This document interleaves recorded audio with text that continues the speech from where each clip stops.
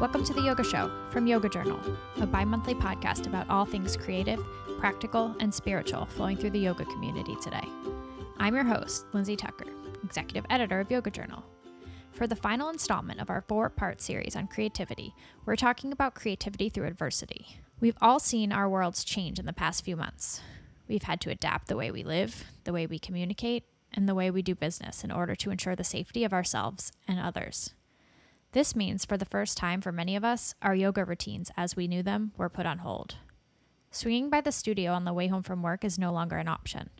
But technological advances that connect us with teachers directly through our phones, computers, or televisions means that the idea of what it means to take a yoga class is finally changing.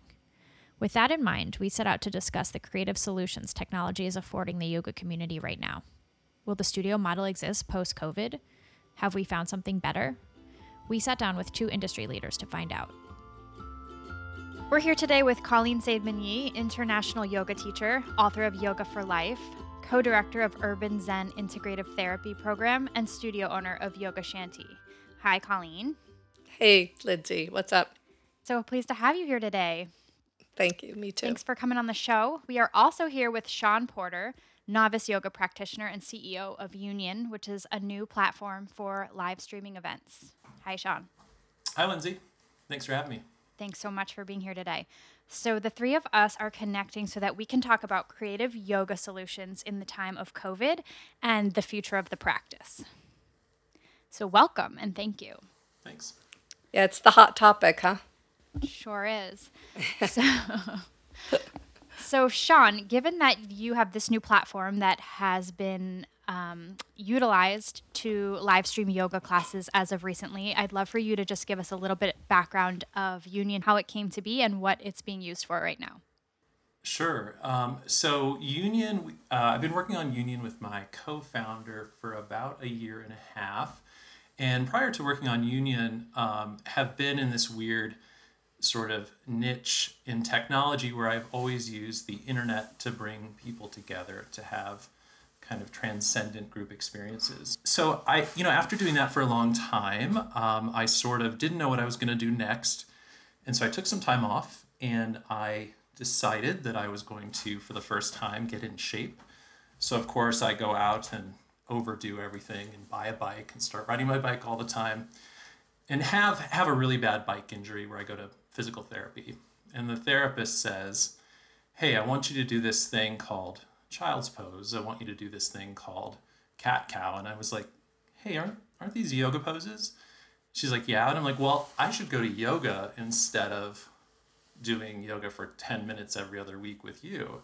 Mm. And, my joke is that I came for the asana, but I stayed for the pranayama.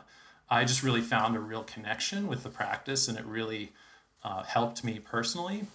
But I found kind of that the experience as a student could use some improvement. It was pretty intimidating for me to start. It's just a big kind of wall of Sanskrit in 1s and 2s.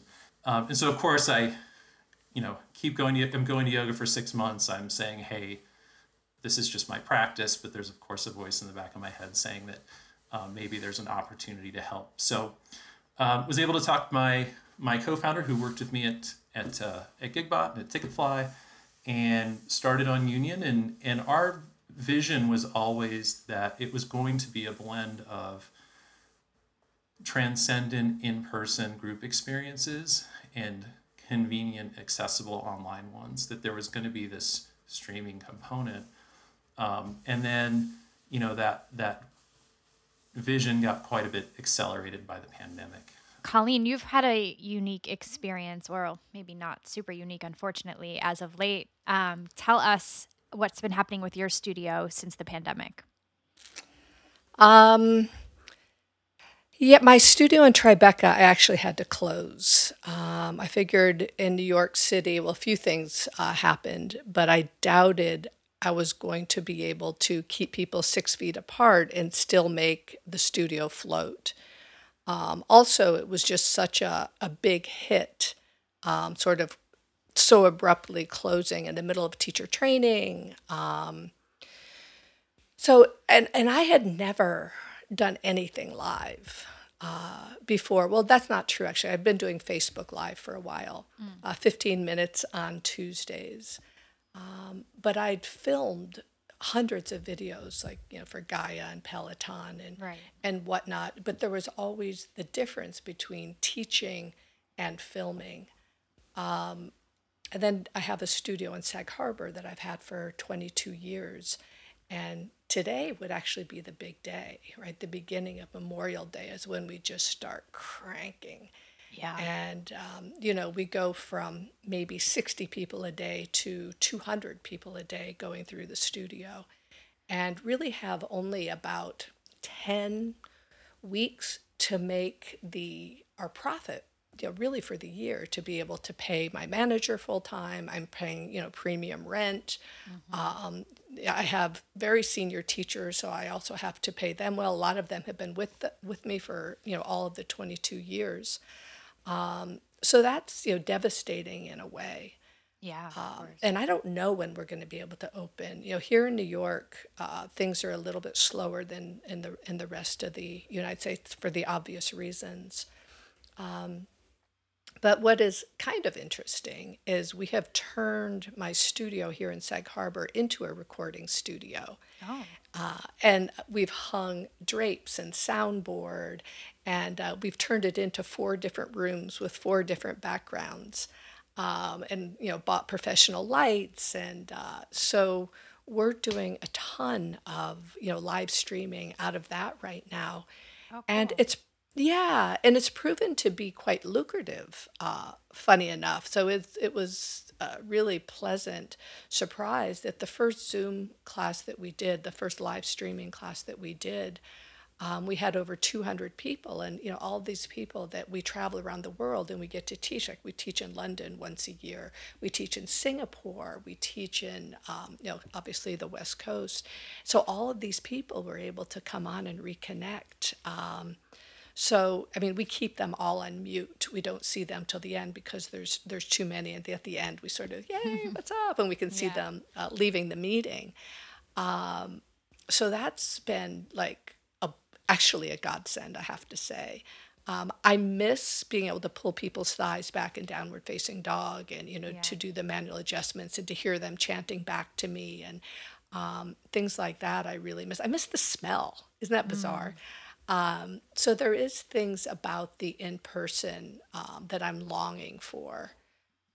But you know what? And once we do get reopened, obviously it's not going to be at full capacity. We're putting so many restrictions.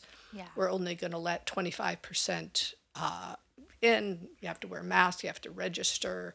You have to take your map. You take your map place before we let the next person in. Many, many stipulations. But what we're hoping to do, and I hope that this works out, is especially the classes that were usually at capacity, we'll live stream them at the same time. So what I'm hoping is, we'll let 20 people in rather than 80, and maybe we can get another 80 Zooming in, or whatever mode of Zoom in that we use. So, it's definitely shifting. Oh my gosh, it's shifting. I don't dislike it. Okay. To be honest, I get more nervous, which is sort of interesting. I'm not quite sure why that is. Teaching a live class, I can go in, I can read the room. Right. You have that in-person connection to sort of calm your nerves. Yeah, and I can see, if I walk in and people are all sort of laying down in a restorative pose, or if there's this vibrant energy, and people are kicking up to handstand as they're waiting for the teacher to come in. So you read the room and you can deliver what will both balance and meet them where they are, and that's more difficult, obviously, on the live streaming. But then there's the aspect of I can teach whatever I want. So that's, I don't dislike it. I would like to be able to have both. Yeah. And that both is even an option is brand new and pretty mind-blowing, actually. We'll be right back after these messages.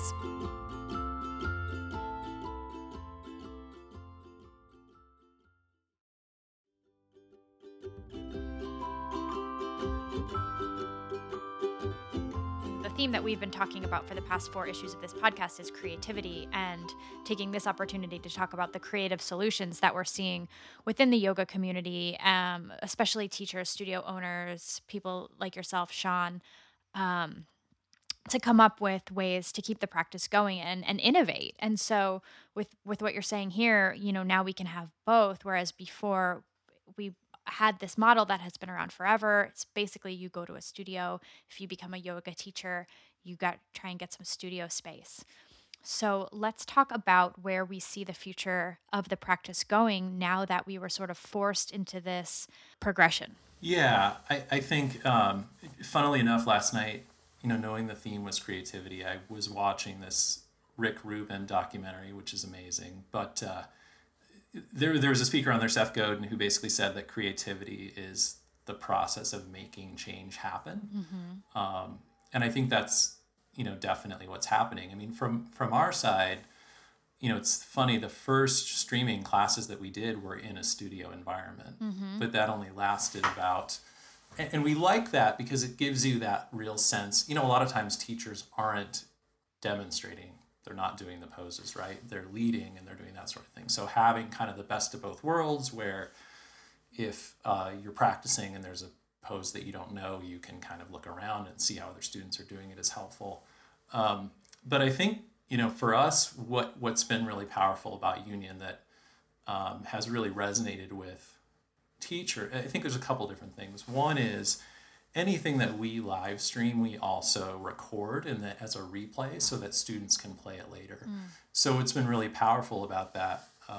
One of our first clients, Kula Yoga in New York, from Skylar Grant, co-founder of Wanderlust, and Nikki Villea, they have been doing this really great stuff where they'll do a class, they'll live stream a class, but then afterwards they'll go back and edit it and say, we worked on Mula Bandha, we worked on these poses, we did a hip opener. And so now, if you really connect with Nikki, and she's a fantastic teacher, she's been teaching for 20 years, you can it's not just soup of the day. I mean, the class experience is kind of soup of the day. There's no menu, you show up and hopefully you like it, hopefully you don't. But if you want to deepen your practice and you want to work on something specific, it's hard to get that in that environment. So now these really tenured teachers are basically building this library of content that lets people really kind of dip in and dip out and try certain things, or if they're in the mood for this type of class, they can take that, which has been powerful. And then we're also seeing,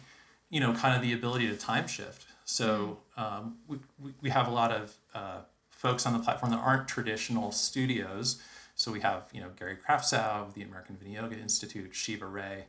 And so Shiva will teach a class in the morning in California, and then she'll have people in Spain that say, hey, I registered for it because I'm gonna do the class when I wake up 12 hours later.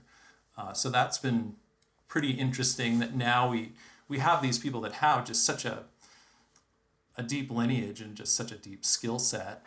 They can now really kind of capture that knowledge in a way that they couldn't before in the class experience, which has been pretty powerful. Right. So you're kind of creating an archive that's now on demand, and the reach is endless. And it's the same. It's not in the past that would involve getting a studio, getting a bunch of cameras, getting someone to edit, in Final Cut. And this, they really just push the button to start the class and push the button to end it. And that's all they have to do, So it's kind of that same modality that they're used to, but then it just builds this archive, which is really powerful. And then, just the ability for me as a practitioner, the only way that I could have done pranayama with Gary would have been if I'd gone to one of his events in Austin or New York or whatever. But now, for $10, I can drop in and do, a Brahmana, Samana, pranayama with him, which is amazing, right? I can do it in 30 minutes from my house.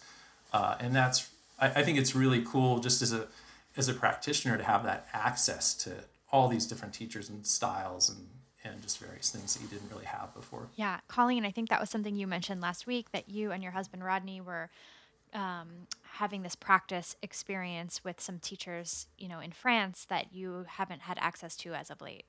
Richard Rosen has been one of my favorite teachers, and he comes to my studio twice a year. But now I have access to him twice a week, And we're in the middle of we were in the middle when this pandemic hit of a 300-hour advanced teacher training.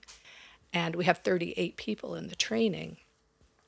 And Richard Rosen was one of the main teachers.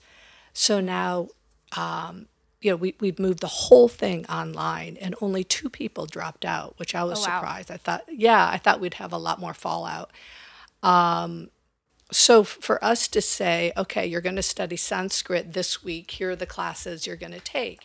You're going to do breath work with Richard Rosen, here's the classes you're going to take. We actually have much more directive and connection with these 36 participants. We're with them, for the long weekends, Friday, Saturday, Sunday. And then all of mine and Rodney's Zoom classes are also mandatory. And we're able to structure them. I like what Sean was saying about, being able to have a library of very specific offerings. Like my Tuesday Zoom class is always sort of a pose of the week. And we build up to something very specific. This week, the pose of the week was Urdhva Mukha Paschimottanasana.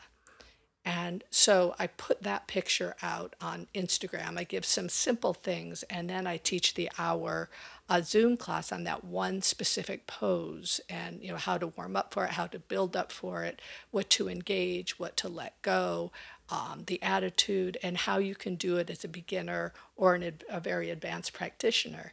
But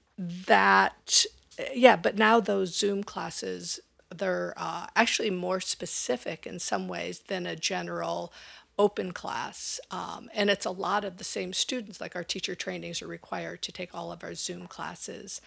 And so I think I could take like all of my Tuesday classes and turn it into a course because they're very specific. And then what Rodney does a lot of times on his Zoom class on Friday, he takes something very specific to work on. Sometimes it's just, the groin and the armpits. And so, again, that's stuff that can be cataloged quite easily. So, yeah, the convenience for Rod and I to be able to attend these other teachers' classes that we probably just wouldn't be able to do because we're so busy that we would not fly across the country to take their classes. We'll continue to kind of have the practice in place with teachers at home, and I think increasingly we'll see what you're going to do at Yoga Shanti and other places where it'll be a blend. It'll feel more like you're attending a class, and then you'll be able to have other students that you'll be able to kind of practice with and just have that sense of community. It's like, for me, I like to go to Ellen's class on 10:30, and I know the regulars, and I know how she cues, and just having that access to that on a Saturday at 10:30 when maybe my wife's out of town it's a sense of normalcy and a rhythm, and it's much better than just finding some random video and trying to follow along. Okay, one of the things that we do need to brainstorm and become a little more creative with is, Rod and I do the Zoom classes and they're well attended, and we offer Zoom packages, which holds people accountable. So they pay for the whole week and we give them some bonus material as well. But if our classes are available for 24 hours, that means there's always going to be one of our classes available. And how does that leave the other teachers, like the younger teachers that are really, really good, but they haven't been able to build up their following yet? So that's one of the things that concerns me as far as this, the live streaming goes and these different platforms is, again, there's access to the more senior teachers, but how do the younger teachers that are doing the teacher training, how are they going to thrive and be able to get an audience?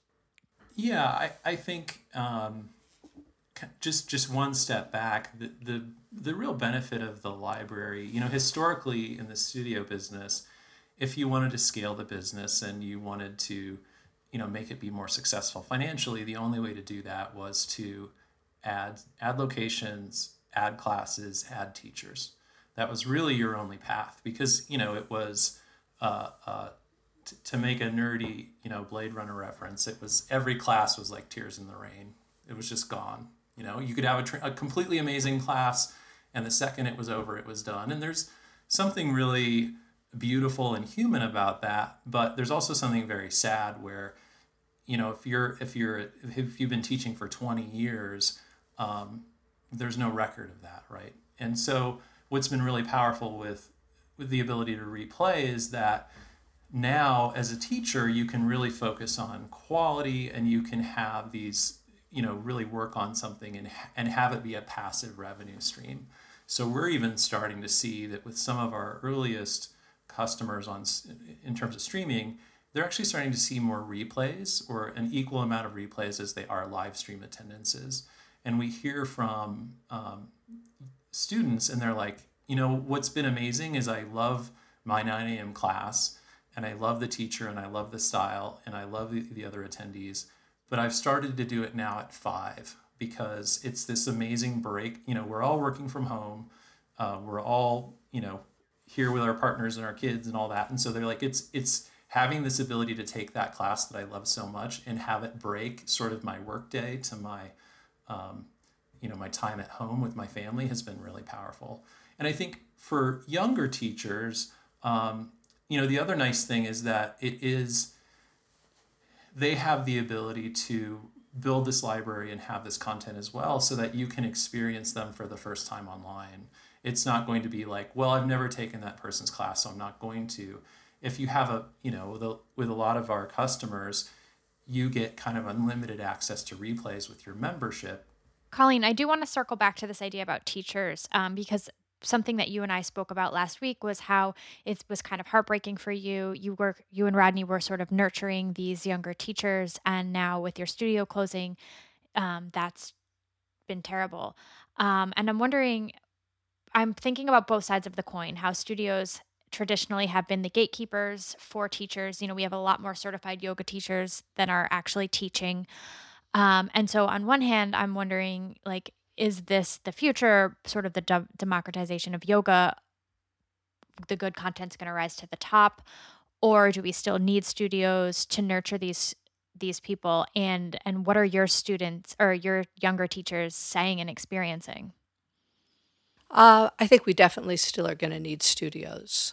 I think that human to human contact is incredibly important, right? You need to be able to read somebody's eyes to know that they're really understanding. Yeah. The newer teachers, what I'm doing with them right now is we do meet with them on Zoom and answer any questions they might have. And right now they're doing Facebook Live, and that's donation based only. So they're not competing with the senior teachers for an audience. But yeah, it is breaking my heart. That's my main concern with what's going on right now, is that these newer teachers are going to drop by the wayside, and there are some of them that have great potential, but maybe nobody's ever going to know it, or they'll never be able to realize it unless the studio is able to get up and running at full capacity. So that is one of my biggest concerns.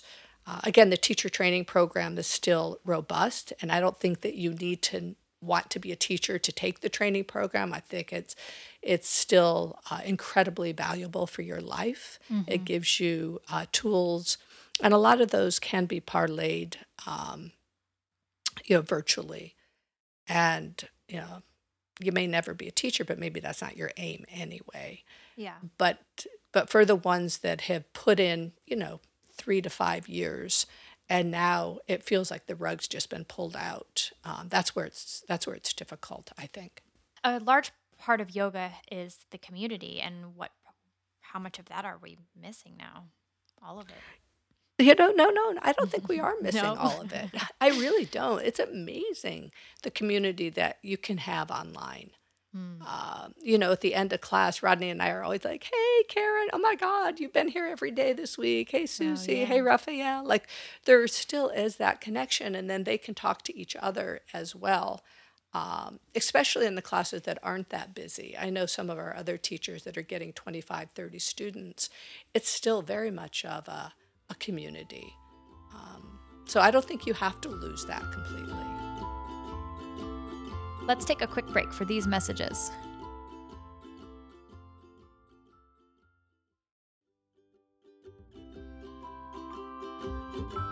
Sean, I'd love to hear from you on your perspective on the need for studios and YTT, and what are you hearing from your clients? Yeah, I mean, to Colleen's point, just very briefly on studios, every studio that we've worked with has really prioritized the well-being of their teachers, even frankly, in some cases above themselves or the studio. So that's been really powerful to see.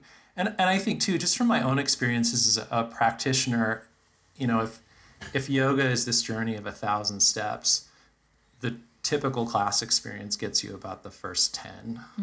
So the two traditional ways that there have been to kind of deepen your practice are privates or private sessions with instructors, or kind of YTT. And for me personally, I kind of found privates to be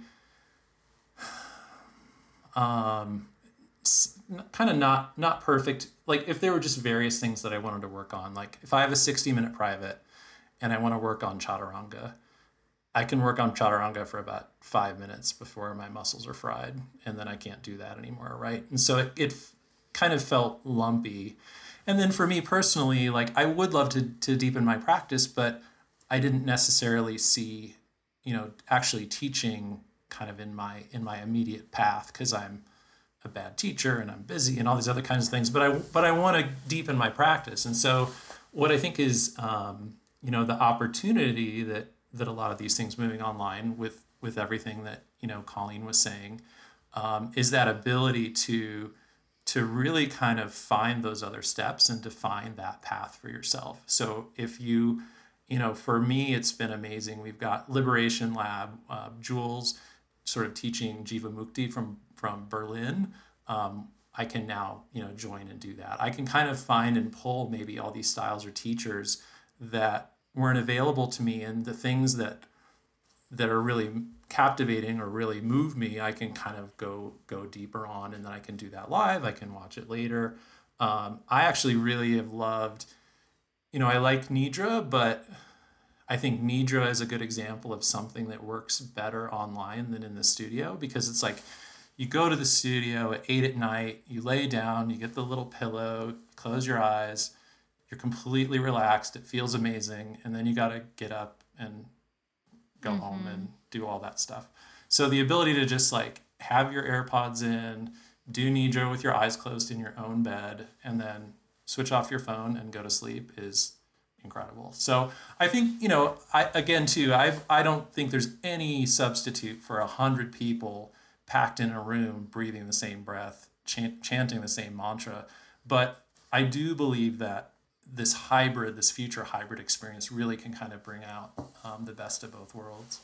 Yeah, I agree. I think the time you hit upon something important there. I think that the time savings. So that's a definite plus. Is when you want to take a 40-minute class or an hour class, it's going to be only an hour. One of the other things that I like is when it's not interactive, when you can pop on, and if you get frustrated or you're not vibing with what's going on, you can just pop off without hurting anyone's feelings. When I take a class, again, I'm fairly busy, and I don't want to take a chance. Like I'm not going to go to somebody's class that I don't already trust. Partly because I don't want to be rude and get up and leave, and I don't want to have to endure. Say it's somebody's voice that grates me. Like voices to me is the most important aspect. So in that way, it's nice. You can sort of have a smorgasbord and stay when you want and leave when you don't want. And also the time commitment, I think, is a huge consideration, and the convenience of it for online. But again, you're never going to get what you can get, body to body.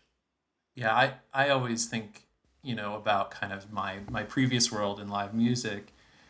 And, the absolute best way to experience a band is to go to the show and be in the front, and everybody's jumping up and down and singing along. But I still want Spotify. That's not the only way I experience music, right? Right. I still want to listen to it when I'm home or working or exercising or whatever else. So yeah, it's for me, it's not an or, it's an and for sure, and both have their Yeah, places. it's interesting with music. I'm a music fanatic as well.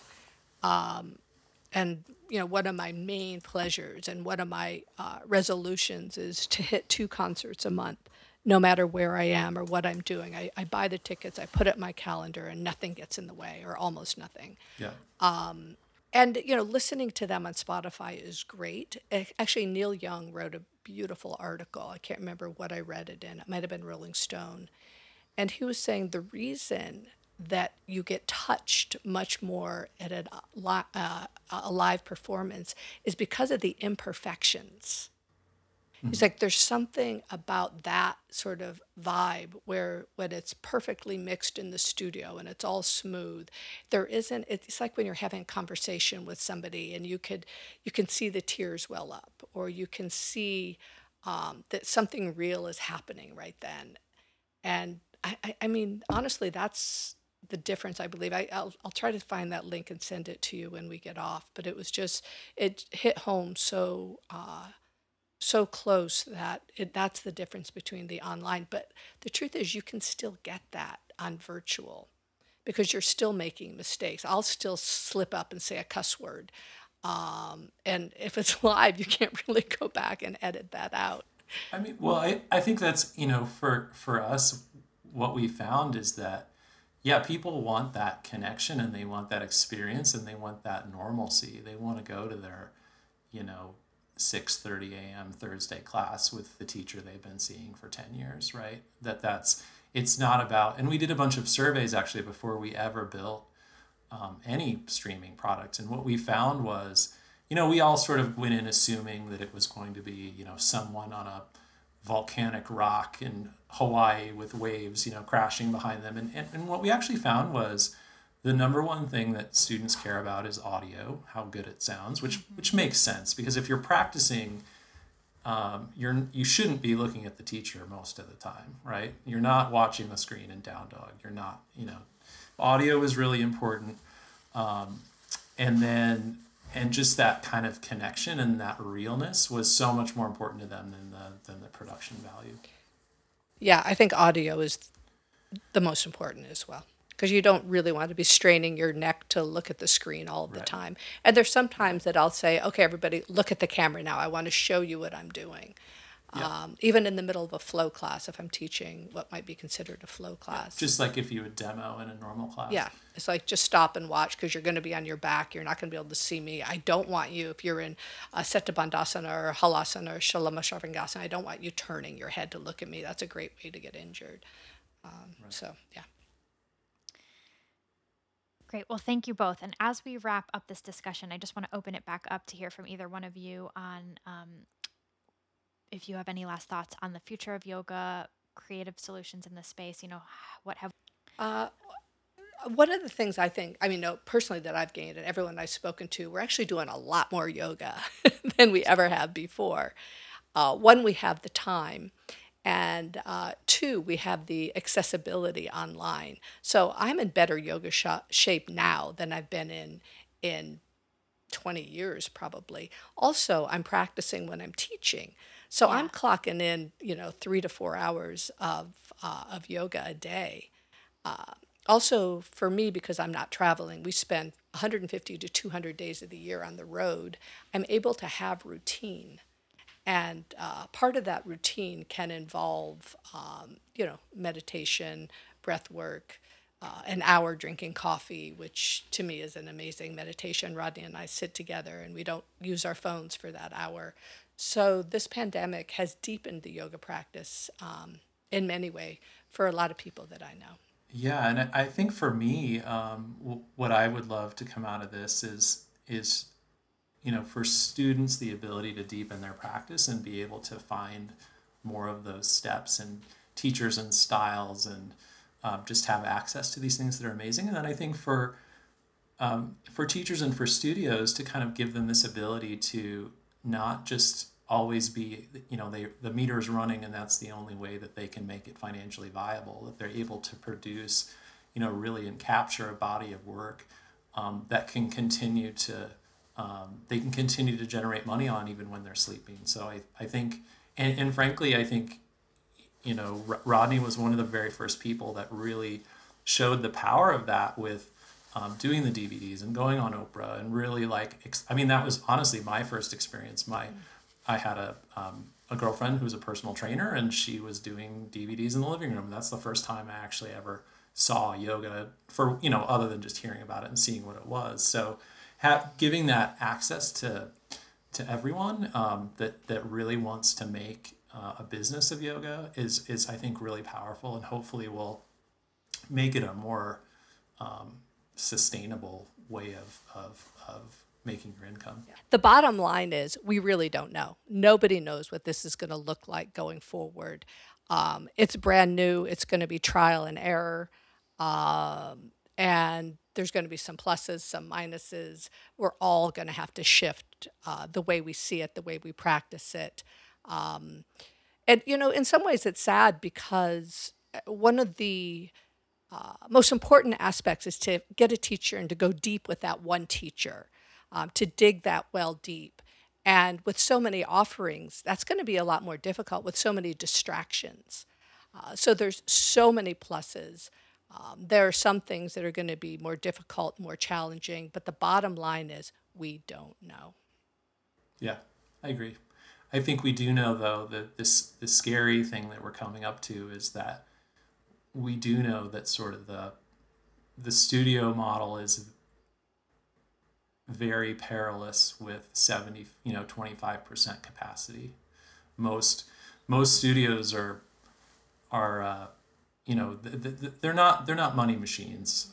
Anyway. It's in any way. And so to basically reduce the ability to get students by 75% is that just doesn't add up with just rent for most owners. And so I think we're going to have this transition period, it seems like we're in a 3-act play where there's lockdown, and maybe we're halfway through Act 1. Then there's going to be sort of the reopening phase, and then there's going to be the post-vaccine phase, hopefully.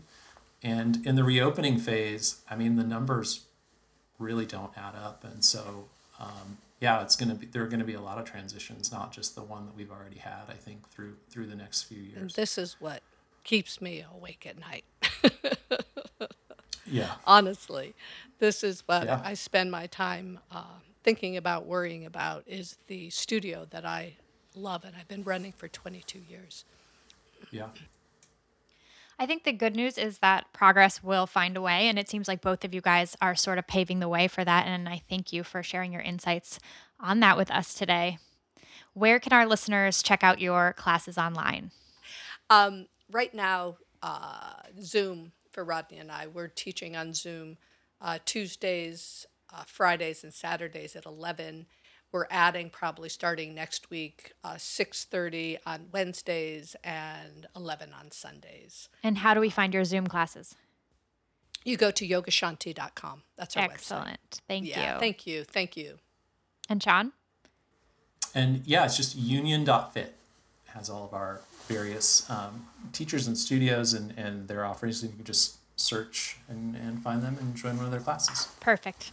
And stay tuned. You might be finding Colleen, Rodney, and Yoga Shanti on Union Fit in the very near future. Awesome. Well, we will keep our eyes out for that. Thank you, guys. That'd be exciting. All right. Great. Thanks Thanks you. a lot. Thanks. Take care. Bye. Thanks for listening, and thanks again to Colleen and Sean for talking with us today. This concludes our creativity series for The Yoga Show. Tune in 2 weeks when we will be back with a brand new episode and a brand new theme to match our July-August issue on energy. Until then, keep the conversation going on Twitter and Instagram. And you can follow me at linz.tucker, that's Linz with a D, on Instagram for behind-the-scenes looks at Yoga Journal and beyond. The Yoga Show is produced by me, Lindsay Tucker, and Aviv Rubenstein. Follow him on social media at Rambo Calrissian. Theme music by Katie Canavan. More from her on Instagram at Accordion to Katie. So until next time for The Yoga Show, I'm Lindsay Tucker. We'll see you on the mat.